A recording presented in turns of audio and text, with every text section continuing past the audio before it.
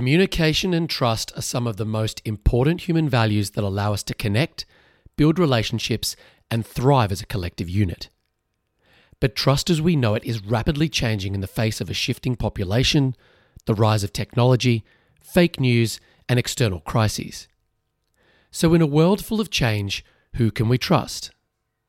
We chat with Michelle Hutton, CEO of Australia and Brand Chair Asia Pacific at Edelman, about the role of communication in our society, and we do a deep dive into the Edelman Trust Barometer, a 20-plus year study that reveals some fascinating insights about the state of trust in society and where it might be headed. From the team at Helix, I'm Tim Mullen. This is The Science of Us.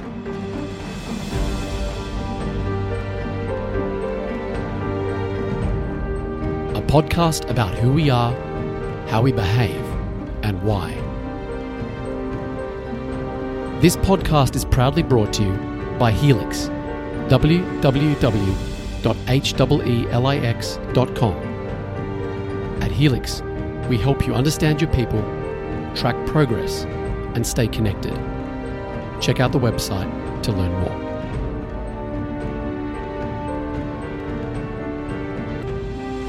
Michelle Hutton, welcome to The Science of Us. How are you? I'm very well. How are you? Very, very good. So you are currently the CEO, Australia and Brand Chair Asia Pacific at Edelman. You've been on the field of communications for a number of years, communications and marketing. I've been lucky enough to share some of those years with you back in the day, as we're talking about. Can you tell me, what has the experience been like for you getting to where you are now? Well, I've actually just celebrated my 10-year anniversary with Edelman, the company that I work for now. So, gosh, I can't believe 10 years has flown by. But, you know, as you say, I started obviously in this industry when I was very, very young. But I've been in the industry a long time now. And in that time, I've seen some extraordinary change. I think most of it for the better.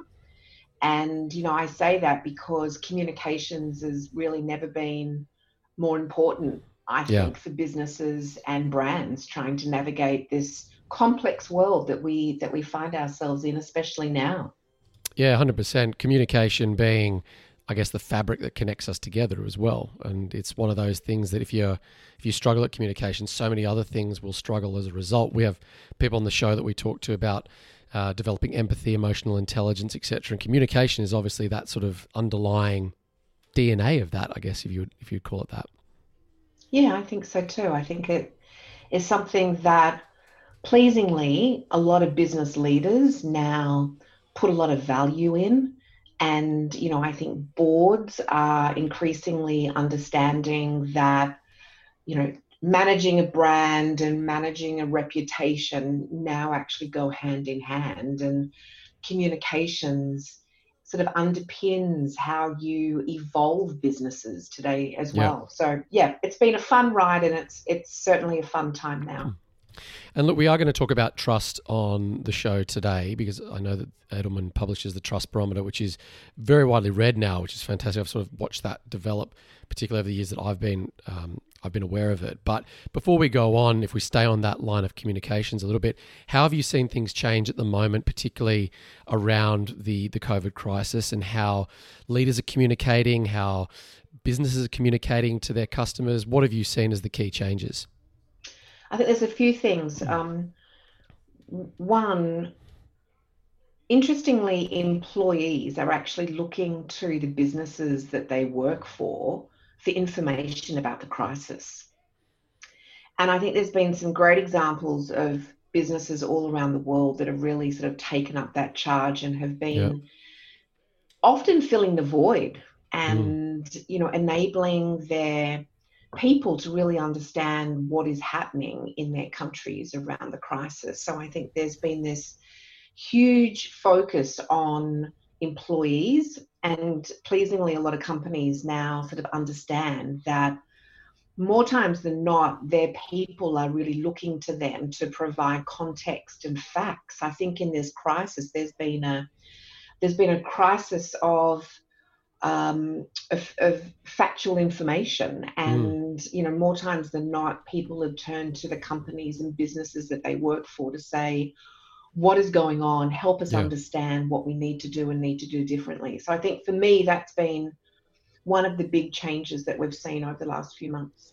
Yeah, very interesting shift. If businesses are becoming more of that focus point from a trust perspective for employees, and maybe that brings us on to the discussion about trust, because trust is one of these other fundamentals of humankind in terms of how we interact with each other. Looking at the Trust Barometer, what is that in terms of what it looks at, and specifically what is it measuring when you go out there and do that every year? Yeah, so we've actually been looking at trust for the last 20 years. So it's really informed, I think, now our understanding of the importance of trust in not just managing reputations, but growing businesses. Yeah. And over the years, we've explored 4 key institutions. So we've looked at business, government, media, and NGOs. And quite simply, we've gone out and spoken to people in countries all around the world and asked them, do they trust those institutions to do the right thing? So we asked them a whole range of different questions. The bulk of the study is based on an online survey. We do some qualitative work as well, but we talk to not just the mass population or the general population, but we also ask questions of the informed population. Yep. And that's presented a really interesting picture over the years, looking at how those 2 different segments, if you like, of the population trust and in some respects don't trust. And that's an interesting particular cohort that I do want to revisit, because I noticed that when reading your report, the 2 different audiences. But if we come back to the 2020 report that you've released now, what are the main headlines that came out of that this year? Well, I think for Australia, it was fascinating because we go into market about October, November each calendar year. And when we saw the data come just after Christmas, of course, we looked at the Australian data and thought, gosh, the Christmas, I know it seems like a long time ago now, considering what's been happening. Does, right? Yeah. It does. But, if we think back, the Christmas that was ours in Australia was such a devastating time. When you think about, we've come out of that horrible drought season right into the bushfire crisis. So we thought, well, we had a hypothesis really that, perhaps that data wasn't, in fact, as up to date as what it could have been. So we went back into market and we asked people more questions just after the bushfire crisis. And that was extraordinary because what we found was in January, before we went back and validated the new data, we looked at the results, and what we saw was the highest divide or gap between the informed public and the mass population in Australia that we had ever seen. In fact, the gap between the 2 different audiences was the biggest gap that we've ever seen in the 20 years that we've been doing this study anywhere in the world, meaning that the informed population in Australia were incredibly trusting of all of those institutions versus the mass population who were in fact least trusting. So we look at that trust gap, if you like, between the 2. But then when we went back and asked people more questions just after the bushfire crisis, we found that gap had closed so dramatically. And in fact, what that reduction in gap came from was in fact the informed population whose trust scores dropped. So suddenly, if you think about and reflect on what happened during that bushfire crisis, when you think about, government, when you think about media, how everyone was responding to that crisis, we saw suddenly the informed population, who had never been more trusting, really, of those institutions in Australia, suddenly thought very differently. So to take a recap on how you categorize informed population versus the mass. So how do you actually define that so that the people listening to this get a better picture of then who those people actually are? Yeah. We try not to use this phrase, but I'm going to use it because I think it does help illustrate the two audiences. Think about it in terms of the haves and the have-nots. Mm-hmm. The Yep. informed population, tend to be more educated. They tend to be high income earning, and they tend to consume a different type of media. That's Yep. probably the easiest way to describe it. Yep. Okay. Interesting. And so if we delve into that in a little bit more detail, as you talked about this big divide, and maybe it comes back to the fact of these four key target or four key stakeholders, I think, that you measure. So who is the clear winner out of all of those, from media, business, NGOs, and government, in terms of where we place our trust? And then maybe come back to that informed versus mass population Yeah. segment. And in fact, what's even been more interesting is we also went and studied what's been happening through the COVID crisis. So things have changed again. So Yeah, right.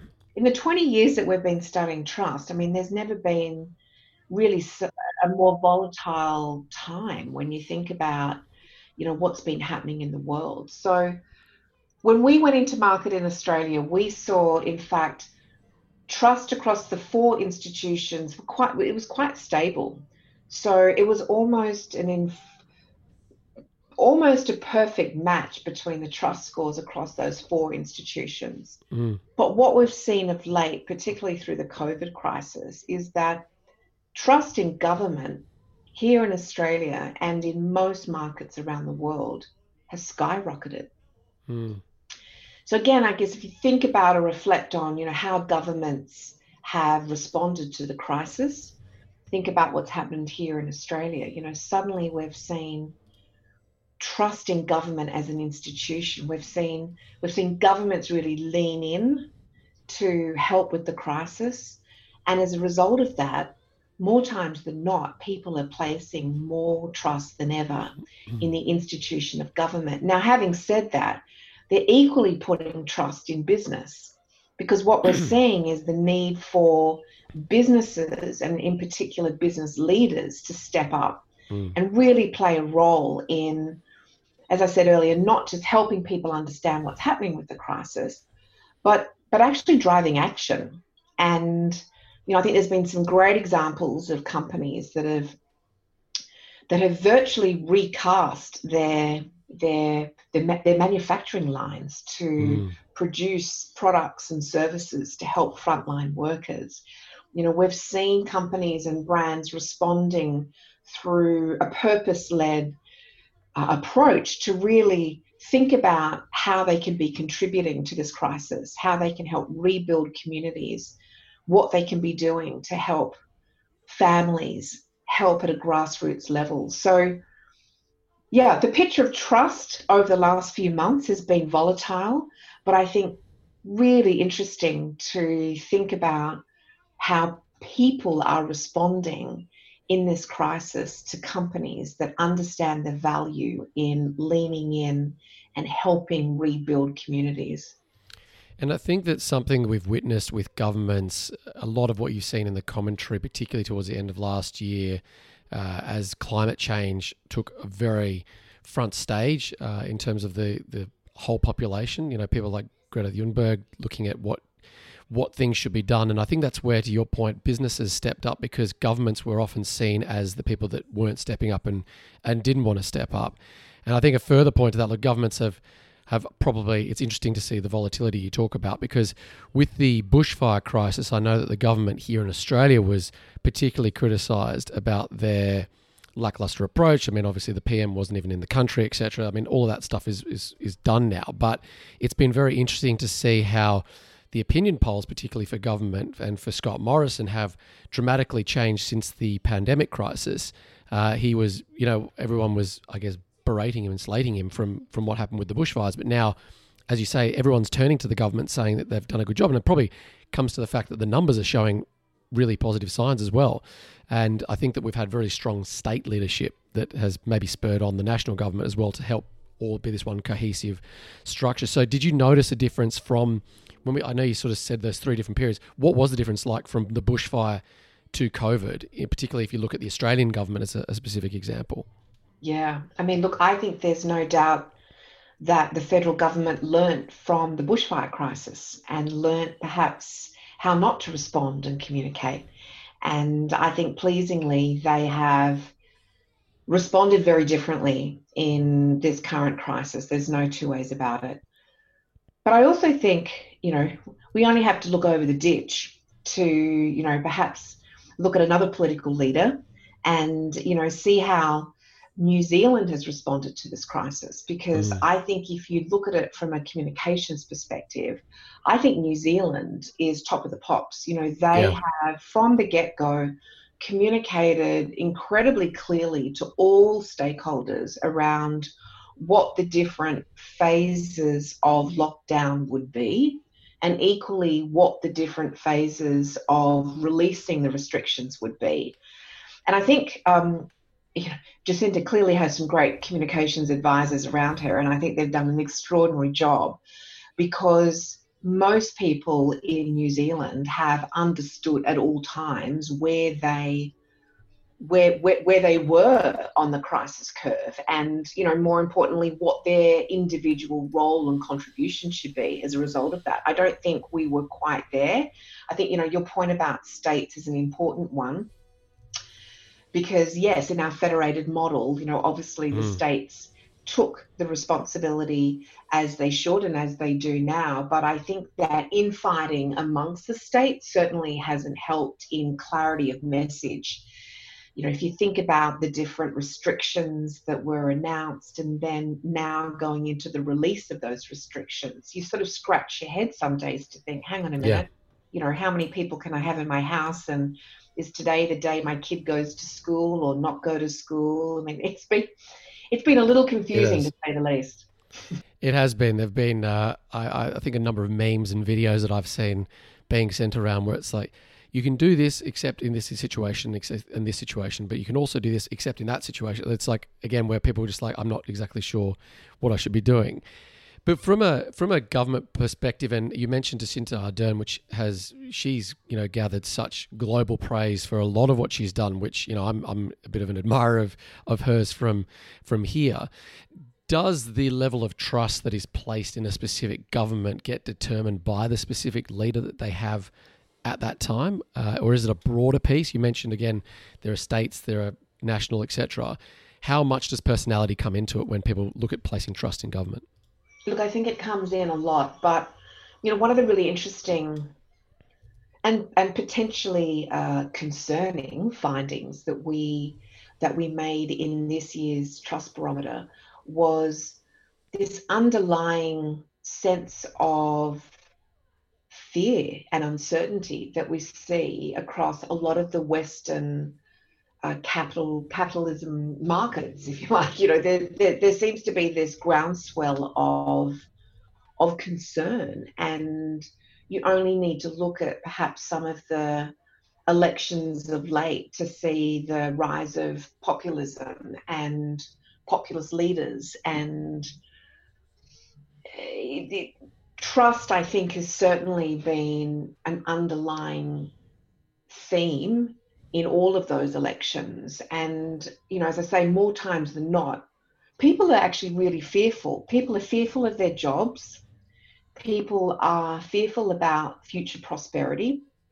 And in fact, in this year's Trust Barometer, we were quite alarmed with some of the data points around that. People said to us this year that they were more concerned than they have ever been about their future prosperity for themselves and their families. Now, think about Australia, the lucky country. I mean, up until this pandemic, our GDP numbers were still Mm, on the rise. Our yeah, housing bubble still exists. I mean, there's been a lot of very positive economic news coming out of this yeah, country. However, there's this really interesting dynamic between that and how people really feel. It's this extraordinary time, and I think this crisis that we're currently all facing has only shone a light on that even more. So I yeah, think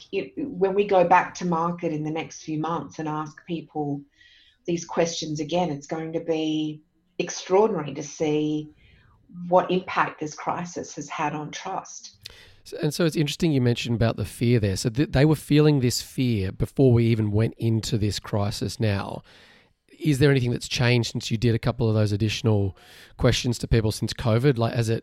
Because again, fear is pretty much, it's pretty apparent. I mean, you can almost see it, smell it, touch it at the moment because of global economies and what's going on there.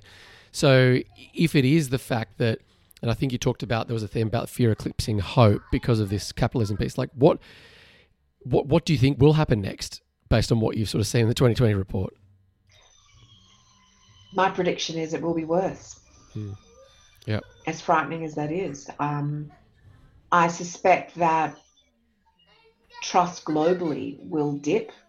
Yeah. I think people will be increasingly fearful about their job security. I think that there'll be a rise in automation across a number of different sectors. Yeah. And I think that people will be really concerned about their future prosperity. I think, the share market doing what it's doing at the moment, as volatile as it still is, I think people are really concerned about their long-term future. I think people who are getting close to retirement are suddenly thinking, wow, my retirement years look very different. What's the government going to do to help me? I think you've got still this, particularly in Australia, this frightening underemployment. We really just don't know yet the full impact of this crisis. I think the health crisis we're trying to, or we're probably closer to understanding, but not the secondary health crisis that probably will start to hit, right? Thinking about, whether it be through mental health or perhaps some of the secondary health issues that are bound to come as a result of what we've been through. So, my prediction is it's going to be perhaps a pretty bleak trust barometer launch come January next year. Yeah, definitely be very interesting to see. And I think let's come back to a point you made, which is around capitalism. So at the moment, from what we're seeing, the role of inequality is now very much, I mean, this has been a big problem for a lot of countries for a long time. And I saw that this was a specific point that came up in your report, and humans seem to have always struggled with this. How do we create equality?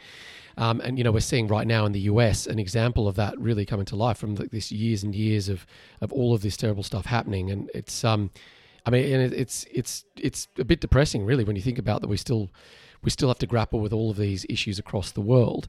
So what, in terms of that inequality, is this something that you think is also affecting the views on capitalism, and therefore is it at risk? Because people just don't feel like there is equality across. If you look at, obviously, I'm mentioning some of the stuff about race, but you've got it across economics as well. People like this sort of gender gap, the wage gap, everything gap seems to be existing. So is all of that playing into why capitalism might be at risk?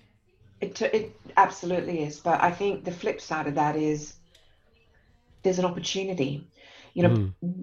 When we look at trust, particularly in business, but across all of the different institutions, what we've learned over the years is that competence and ethics are the two main drivers of trust building.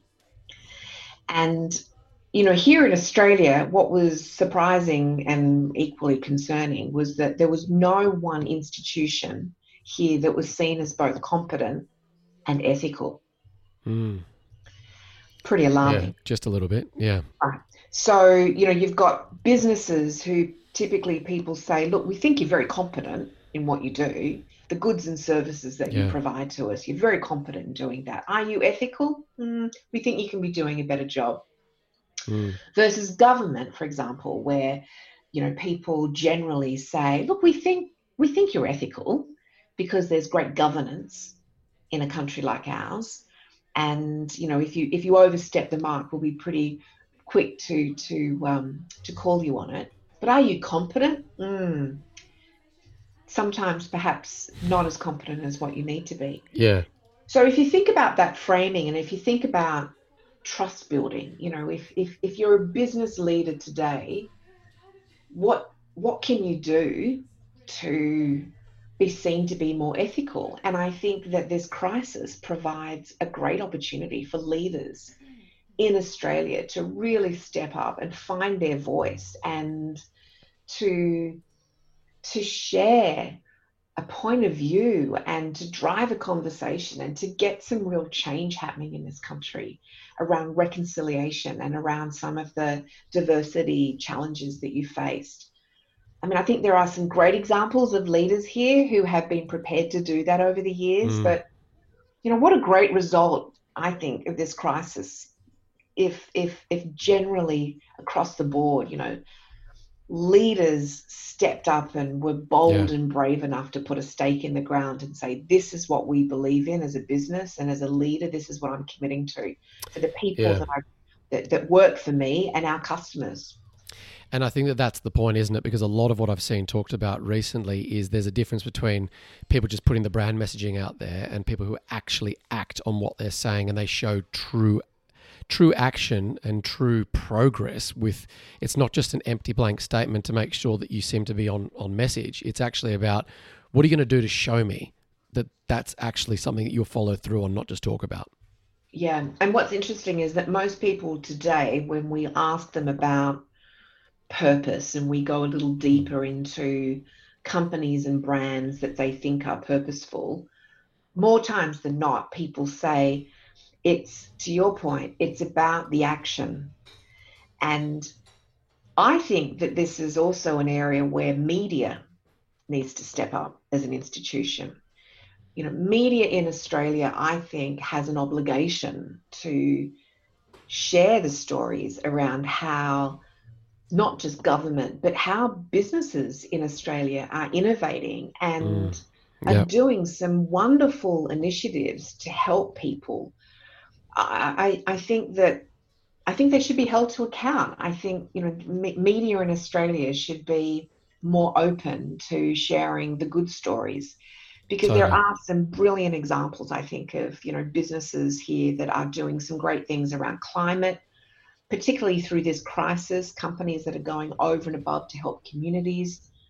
Let's share those stories. We should be celebrating that in Australia. It's so true. And I think something that happened particularly at the beginning of the crisis was, and I think it's still happening now, but a lot of people felt so much fear and anxiety being created from negative headline after negative headline after negative headline, that it was sort of, a lot of people just started saying, you could see this from a lot of influencers saying, just turn off the news. Like that's the way that you probably need to deal with it, is to turn off the news, because even with the numbers, the way that they were being reported, while it might have been factual, it didn't actually show the full picture, where it didn't take into account often the recovery that was seen there and everything else that came along with it. So it was this kind of picture that painted of the most dismal outlook of everything. And because of just this sort of saturation the entire time, people really struggle with that, in the sense that if I'm just seeing the same negative external prompt coming to me over and over again, it is going to weigh on my overall mood when I'm already at a time of feeling anxious as a result.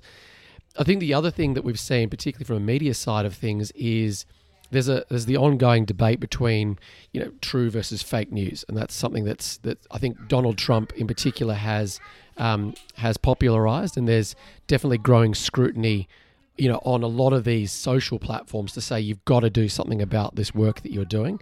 And I think we've seen some positive moves by Snapchat, Twitter, but there are also the behemoths like Facebook that still seem to sit on the sidelines and don't want to take part in that. So what is your take on the role of fake versus real news? Well, let's just call it fake news, and how susceptible we are to actually fake information. Yeah, look, unfortunately, it is still a concern. And I think today people are more educated, and they are turning to more trusted media outlets. I mean, interestingly, in this year's Trust Barometer research, we saw a real spike in people returning to the more traditional mastheads. They were seeking out more trusted mastheads, saying, I trust you to give me the facts.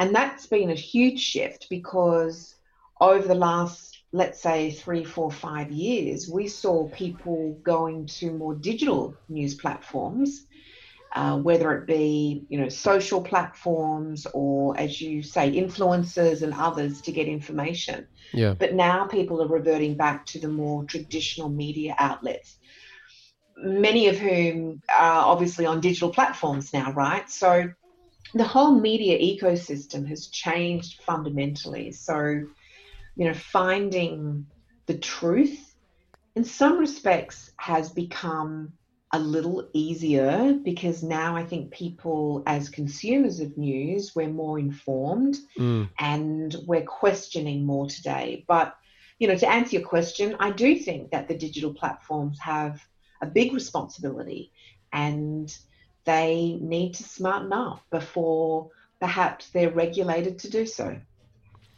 And that role of maybe staying on that line of technology as well, what do you think the role of technology has been in terms of the pace of change that we're seeing and the impact that that has on trust? Because it's all kind of interconnected with the fake news that can come out and how fast that can now spread. So did you cover anything in the Trust Barometer that looked at the pace of change when it comes to technology and how that's affecting trust? Yeah, we've been tracking that now for the last few years, and each year people tell us all around the world that they're becoming even more concerned about the pace of innovation. Interestingly, people say, look, we want innovation, we believe in it, we value it, but it's coming too fast. It needs to slow down. Yeah. And there's another interesting point around privacy when it comes to all things digital. And what we found over the last few years is that people have been saying to us, look, we don't mind if businesses, brands, and media, for that matter, have our data. Like we're not worried about that as long as we know how that data is being used. And the flip side of that is the more people and companies can be transparent around how they're collecting people's information and what they're doing with that information, the more people are willing to give it. Yeah. There's this really interesting shift towards data for good. And, I think there's a great opportunity for not just tech companies, but all businesses to think about, what is their data footprint and how could they be putting that to great use, whether it be to solve health issues like the one that we're in now, or other sort of economic or social crises. I think this concept of data for good is a really interesting and untapped opportunity. And on that note, because I think what that also refers to is fairness in terms of what businesses do. And I know another one of the findings of the report was it looked at competence versus fairness, specifically when it was relating to businesses. That was sort of something that caught my eye. And I think it showed, if I got that correct, obviously correct me if I'm wrong, but it revealed that respondents thought businesses were competent, yet they also thought that they were unfair at the same time. Firstly, so what does that really then tell you in terms of, even though we're going to business, I think the point you made at the very beginning was employers are trusting their businesses for more information. But what does that mean in terms of competence versus fairness? I think people understand competence. Leaders tend to understand competence. Do leaders understand ethics would be the question. So it's back to the ethical question. It's back to the ethical question. And it's understanding the cultural nuance and the context piece around not just communications, but all things business. Leaders really need to understand the role and importance of being ethical to drive a more fair society. Yeah. The obligation that I think businesses in Australia now have around driving a more equitable nation is extraordinary. But what a great opportunity for businesses to think differently about what their obligations are, not just to their shareholders, but to the communities that they serve. Yeah. I think that would be an interesting development as we go on as well, because I know that came up last year as well. And I think that I've now completely forgotten his name, but the very well-known investment banker publishing his regular yearly note about the fact that we need to be looking for more than just shareholders, and it actually needs to look at what does a longer term future of a business look like. And there are many other examples of businesses out there, like Patagonia, for instance, who very much believe in this sort of sustainable 100+ year business, that it's not about just looking after your shareholders, it's actually looking after every part of the supply chain, employees, every part of the system that it's involved in. Another interesting sort of now reminding me about private businesses, but I know that it sort of showed there that trust had fallen across all sectors in business, but family business is one of the most trusted type of businesses. Why is that? Why would a family business be more trusted over a publicly listed company? More times than not, it's because they put their people first, and they put the interests of their customers second. So they're not dictating to Wall Street. Yeah, they're answering to the people that matter most to them, which more times than not are the people that work for them and the communities that they serve. it's almost relating to the ethical point before. It's sort of like the more private you are, the more ethics you seem to have as it goes up. Well, I know we covered a lot of ground. I think that there was probably one key question I was interested in asking just to close it out, which comes back to government as being the most trusted, as you said right now. Do you think that they have, it's a big question, do you think that they have what it takes to create a bright outlook for future generations based on where we are now? Because there's a lot of other stuff that still is going on with climate change, which seems to have been pushed to the side. And I know there are a lot of activists out there saying, do not forget about this. This is still a large issue while we all focus on ourselves fundamentally than anything else. So does government have the capacity to take us into a brighter future, or is it a responsibility that is now shared with businesses and other stakeholders as well? Big question. But I like to ask them. I think the key is in partnerships. I don't think any one institution can go it alone and do it alone. And I think the more that we see partnerships across all of those institutions, government, business, media, and NGOs, the better we will all be. Well, it's definitely going to be a very interesting probably couple of years. So it'd be great to maybe touch base again when you run your next barometer to see how things have changed. But Michelle, thank you so much for your time. Really enjoyed the conversation. Really interesting insights to go through for all of our listeners. We will provide a link to that Trust Barometer so you can have a look. But for now, Michelle, thank you for coming on the show. Great. Thanks, Tim. That's it for this episode of The Science of Us. If you'd like to learn more about Michelle Hutton, Edelman, or the Edelman Trust Barometer, check out the show website. And if you like what you heard, please subscribe and rate us on Apple or Spotify. We do appreciate it. This show is proudly brought to you by Helix, www.heelix.com. At Helix, we give you access to real-time insights on your people so you can stay ahead of the issues that can affect performance. We help simplify one-on-ones and enable smarter collaboration. We'll see you next time on The Science of Us.